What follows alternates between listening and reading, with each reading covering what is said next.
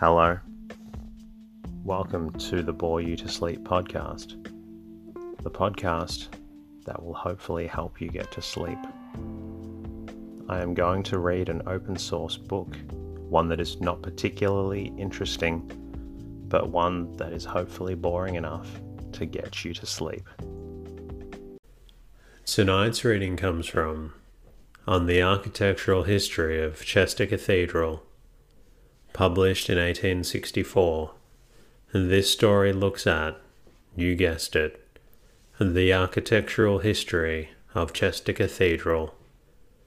As Australia is a relatively new country, I'm always so envious of the historical architecture that other countries have. We do have koalas though, so I shouldn't complain. My name is Teddy, and I aim to help people everywhere get a good night's rest. Sleep is so important, and my mission is to help you get the rest that you need. The podcast is designed to play in the background while you slowly fall asleep. Thank you to everyone who shared their words of gratitude with me during the week. Thank you, Gina Burney, for your thank you message through Patreon, and of course for supporting the podcast. Thank you to Joanna Holding for your lovely message through the website.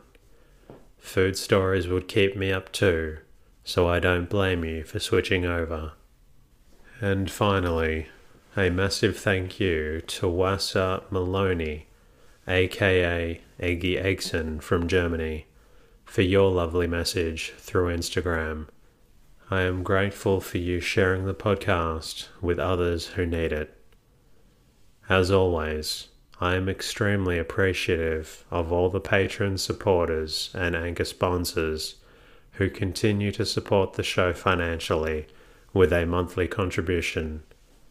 Whether it is $5 or $1, your monthly contribution allows me to bring more episodes to those who need them. If you would like to become a patron or sponsor, please visit boreyoutosleep.com. If you find the podcast beneficial, please share the podcast with a friend who may need a good night's rest, and of course, subscribe. It would also be amazing if you had the time to leave a review or rating in iTunes or Spotify. In the meantime, lie back, relax, and enjoy the readings. On the Architectural History of Chester Cathedral by Thomas Rickman, with an introductory memoir by the Reverend Canon Blomfield.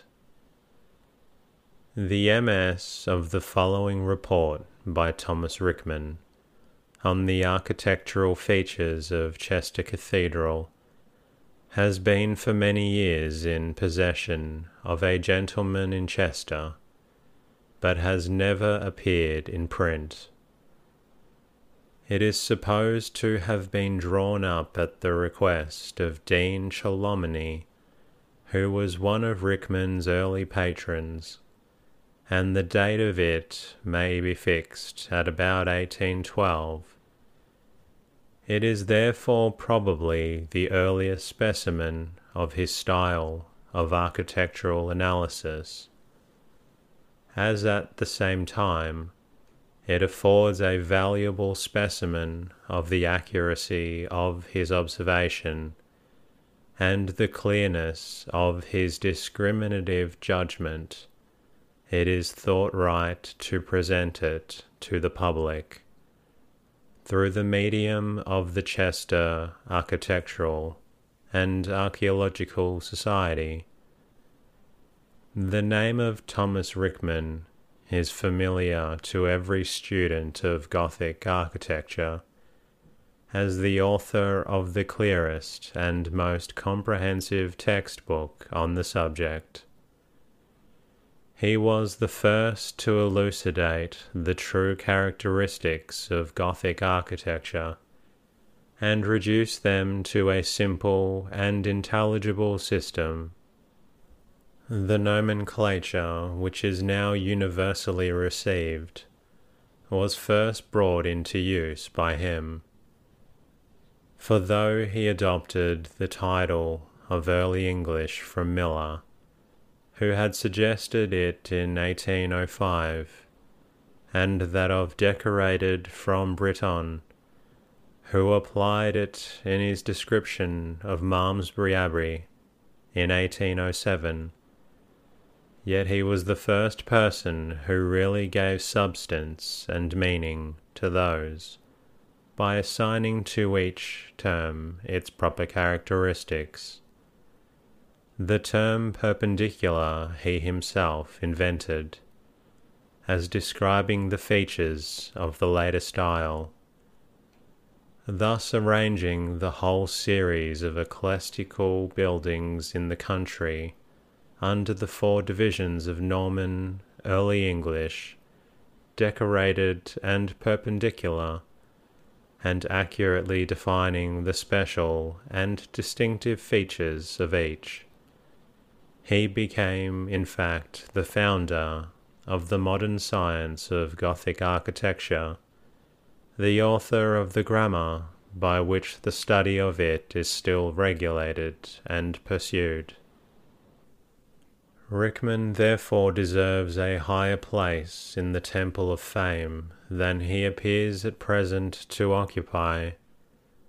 The habit of laborious and patient investigation, the sound and discriminating judgment, the faculty of nice and accurate comparison, which enabled him, wholly unaided by the science of labour of others, to work out for himself that simple yet clear and comprehensive system which secured this branch of architectural science from the ignorance and bad taste of preceding centuries, and established it on a fixed and certain basis, ought to place him at the foremost rank of men who have contributed to the advancement of useful knowledge.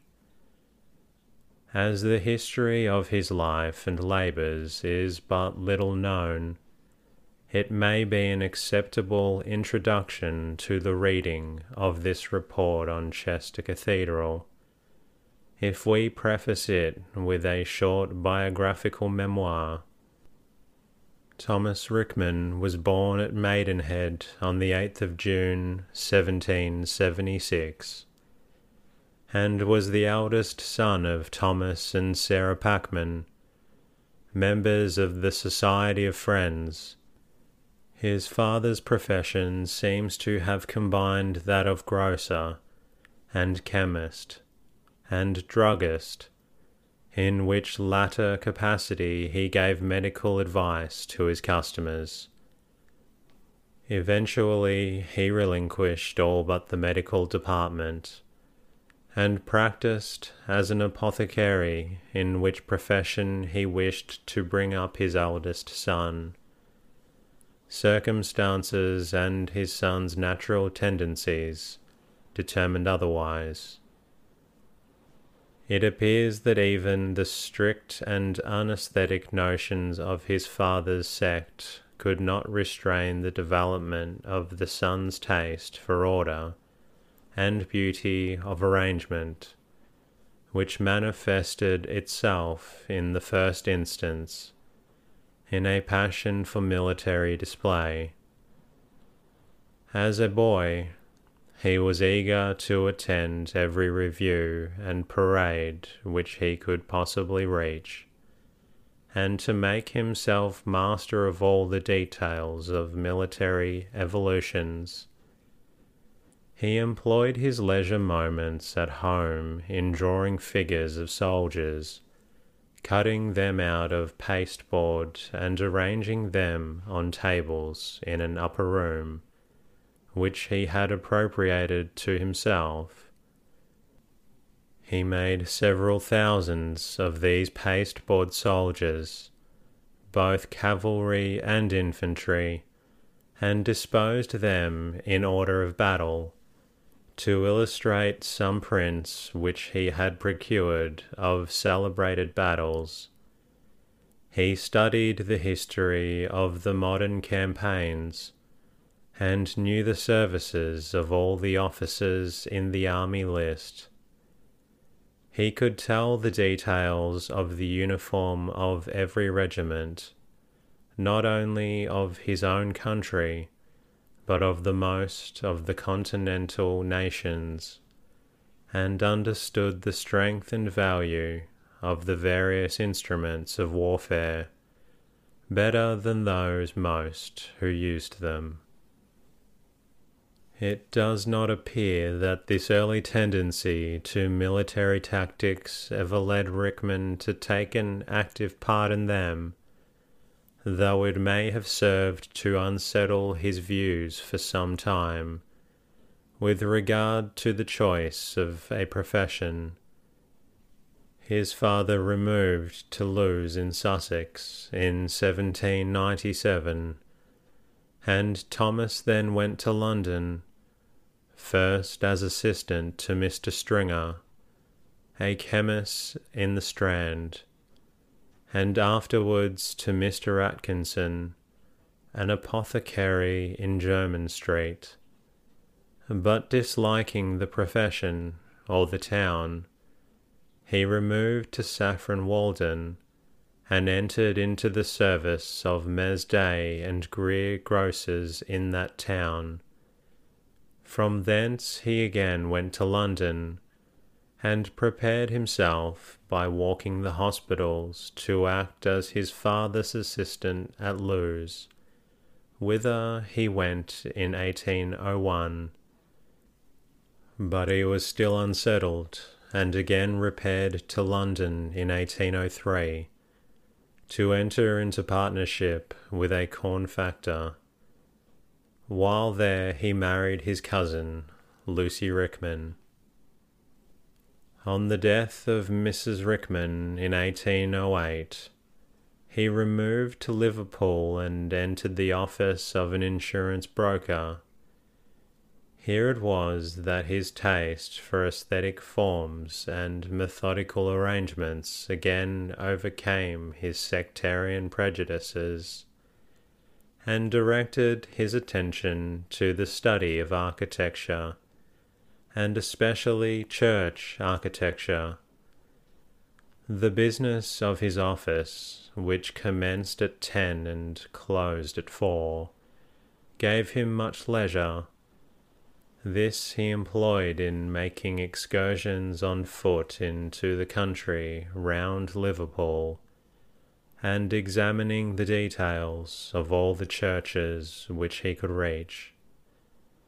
He would start very early in the morning, and accomplish a good deal before his office opened, and on Saturday afternoons he would set off on a longer journey to more distant places, and spend the whole of Sunday, which had no special claims on his Quaker conscience, in pursuing his favourite researches. This course he pursued with untiring industry for several years, until he had made himself master of all the characteristics of church architecture, which could be found in that part of the kingdom.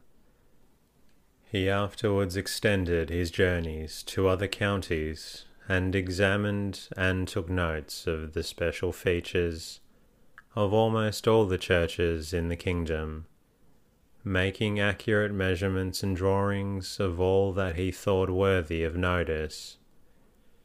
In this laborious investigation he spent not only many years, but many £1,000, and he thereby accumulated a vast fund of architectural data, on which he founded the system of classification of styles, which is now universally accepted.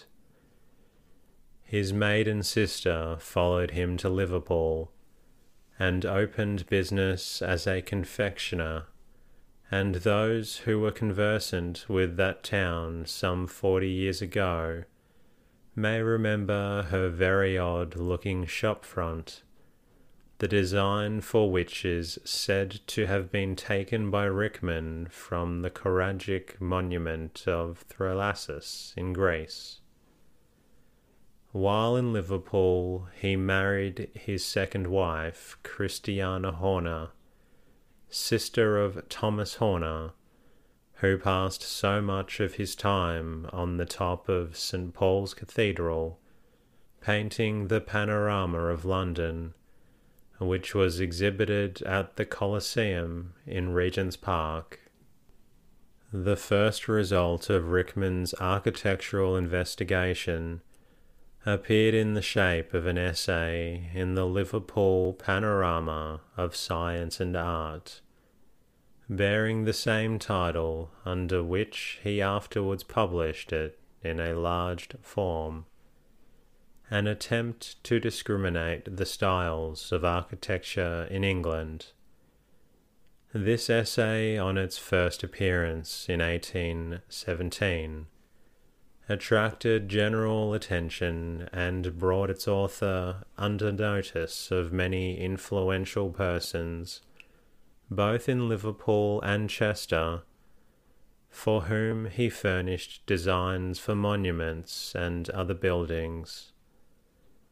The Church of St. Mary at Birkenhead was erected from his designs, and is one of the earliest efforts of his skill.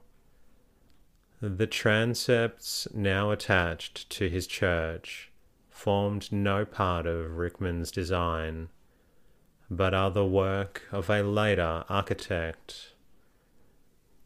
At this time, the parliamentary grant for the building of new churches called forth a host of aspiring Gothic architects. Among them Thomas Rickman appeared, and gained the first prize for a design, which was afterwards executed for the St. George's Church at Birmingham. Hitherto he had not been a professional architect, and having no practical experience in the constructive department of art, he was unable to undertake the exercise of it until he had associated with himself Mr. Henry Hutchinson, a gentleman who supplied this defect. He then entered upon a large field of work, and was the popular Gothic architect of the day. Amongst the many churches which he designed and erected in different parts of the kingdom may be mentioned Alton, near Leeds, Hampton Lacey, in Warwickshire, St. David's, Glasgow, and St. Jude's, Liverpool. He also erected the chapel and asylum for the blind at Bristol, and in 1827 the new building of St. John's College, Cambridge, Rosecastle, the palace of the Bishop of Carlisle, was also restored by him. In 1830 Mr. Hutchinson died, and 4 years after, Rickman took into partnership Mr. R.C. Hussey, a gentleman who is now employing his talents on the restoration of St. John's Church, Chester. In 1835, he married his third wife, Miss Miller, of Edinburgh, by whom he had a son, and who survived him. At this time he had relinquished his connection with the Quakers, and attached himself to the sect of the Irvingites, to which he continued to belong until his death, which took place in 1811. The characteristics of Thomas Rickman's mind were great intelligence and quickness of perception, considerable powers of method and arrangement, and indefatigable industry in investigation. He was physically strong and active, and capable of enduring great bodily fatigue. He cannot, however, be said to have possessed much imagination or inventive genius. His work on architecture is one that displays rather acuteness of observation and energy of mind than power of conception, and the character of the buildings which he executed indicates the same accuracy of imitation from authentic examples, and the same want of originality and fertility of invention. But after all abatement is made, it must be granted that to Rickman, more than to any other man, is due the great advance which within the last few years has been made in the knowledge and appreciation of Gothic architecture in this country. An archaeological description of the Cathedral Church of Chester by Thomas Rickman. The metropolitan cathedrals of Canterbury and York, and the episcopal edifices of most of the English sees, have not only been described as beautiful and valuable remains, but many of them have become not undeservedly celebrated over almost every part of the British Empire. Amongst these, however, the Cathedral of Chester has not only been entirely overlooked, but by a late writer in a very popular work, described as a heavy, uninteresting pile, not worth examining. Having examined it with some attention, and finding therein a more complete succession of styles than I recollect to have met in almost any other building, I wish by a few remarks to excite some attention to its beauties. I therefore beg leave to offer a slight sketch of what appears from its present state to have been the order of its construction. From the situation of those remains of the Norman fabric which are still visible, I have little doubt the present church stands pretty nearly on the same foundation as Norman did, for these remains consist of the north wall of the nave, forming the south wall of the cloisters, and of the east wall of the north transept. From the situation of this latter wall, it seems pretty clear that the Norman central tower was of the same size as the present one, and most likely was not taken down till that was built. The north wall of the nave contains 2 doors. The easternmost one deserves particular attention, as it is a good specimen of the mouldings and ornaments of the early Norman.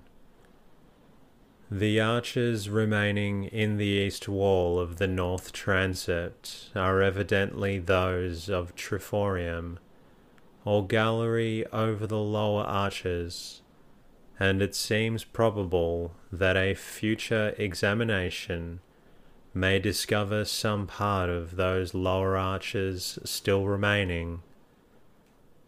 The oldest portion of the building is the west wall of the cloisters, the portion of the north wall which reaches to the door leading to the grammar school. These appear to have been erected in the latter part of the Norman style, when considerable advances had been made towards the lighter mouldings of the succeeding styles.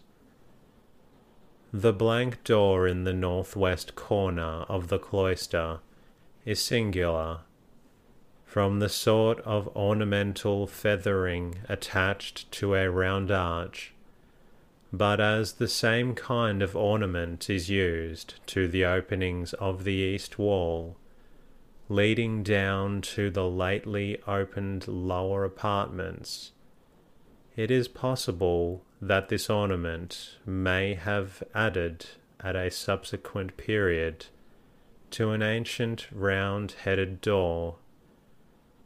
These lower apartments above spoken of, the chapter house, and a part now used as a vestry, the door of which goes out of the north aisle of the choir, are all of a simple yet beautiful description of the early English. The chapter house is particularly valuable, as it remains in its original state and appears never to have been altered. Its vestibule is a composition of singular beauty from the simplicity of its formation, and is, with the arches in front to the cloister, now filled with some wretchedly ill-drawn sashes of the same style. The north wall of the choir I have not been able to examine, but from some singular appearances visible from the city walls, I have for some reason to suppose that it is nearly of the same date with the vestry spoken of above, and that the present windows in the wall were introduced at a subsequent period. Next in order of date appear to be some of the walls, buttresses and interior arches, and perhaps some part of the Lady Chapel, but they have been so altered by and intermixed with the reparation of the chapel in the perpendicular style that it requires close inspection to find them out. But so singularly have these reparations been added, that some places, a part of the English arch, with its peculiar tooth ornament, is framed into forms and forms a part of the arches of those reparations.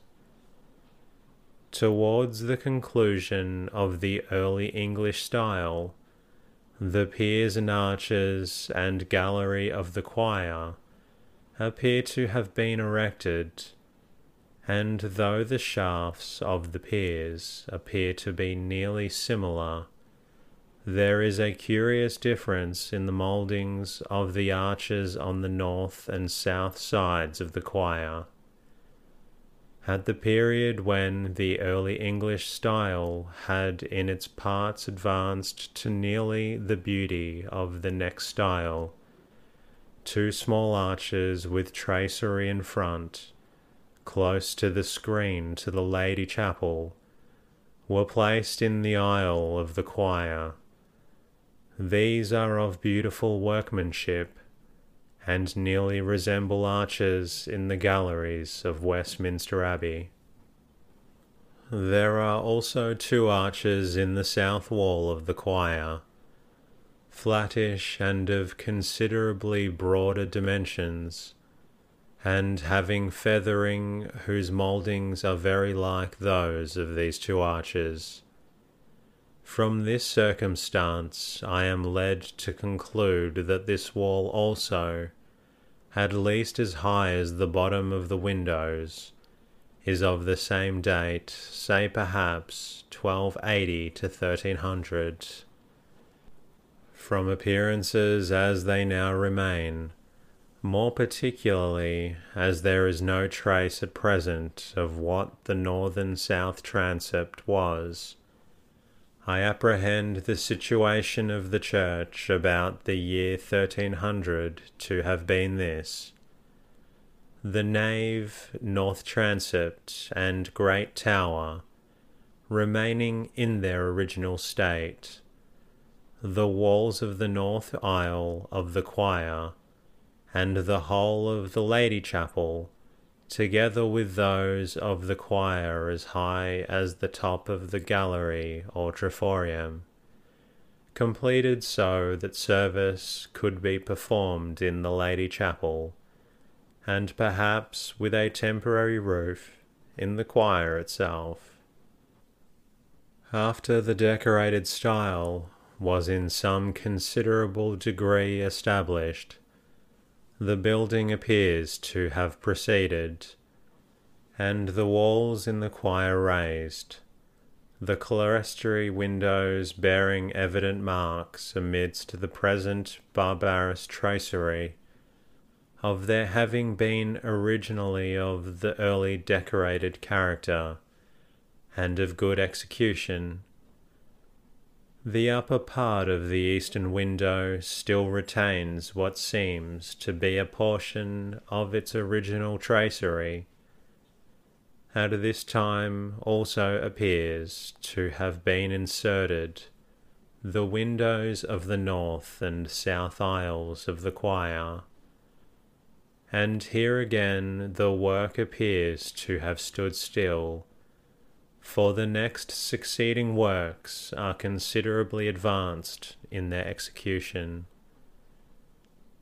The next alteration we have to notice is very considerable and very detailed, and appears to have commenced in the reign of Edward III, and perhaps about the middle of it.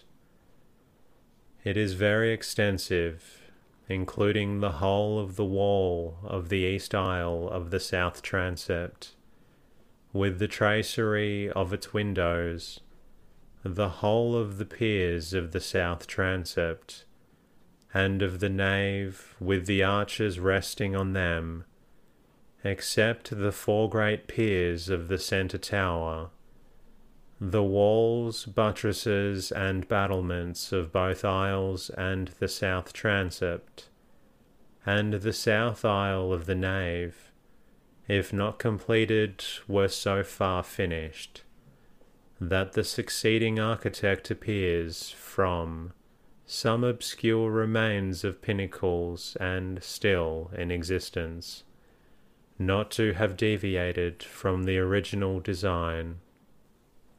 At this period a stoppage seems to have taken place, probably during the reign of Richard II, for all of the subsequent work is perpendicular, and the new architect seems to have found the tracery of the windows of the west aisle of the south transept, and the south aisle of the nave not prepared, although the architrave mouldings, which are shafts with beautiful decorated capitals, were carried up to the springing of the arch, and the arch mouldings completed, except mullion itself, the courses of which are different from those of the arch mouldings.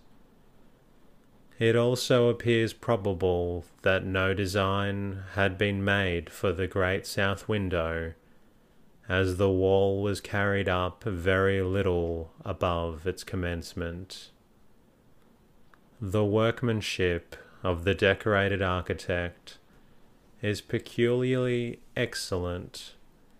The tracery of those windows which he completed is uncommonly rich in design, and delicate in execution, notwithstanding the poor texture of the stone, which has rendered it impossible to make out the mouldings of some of the tablets.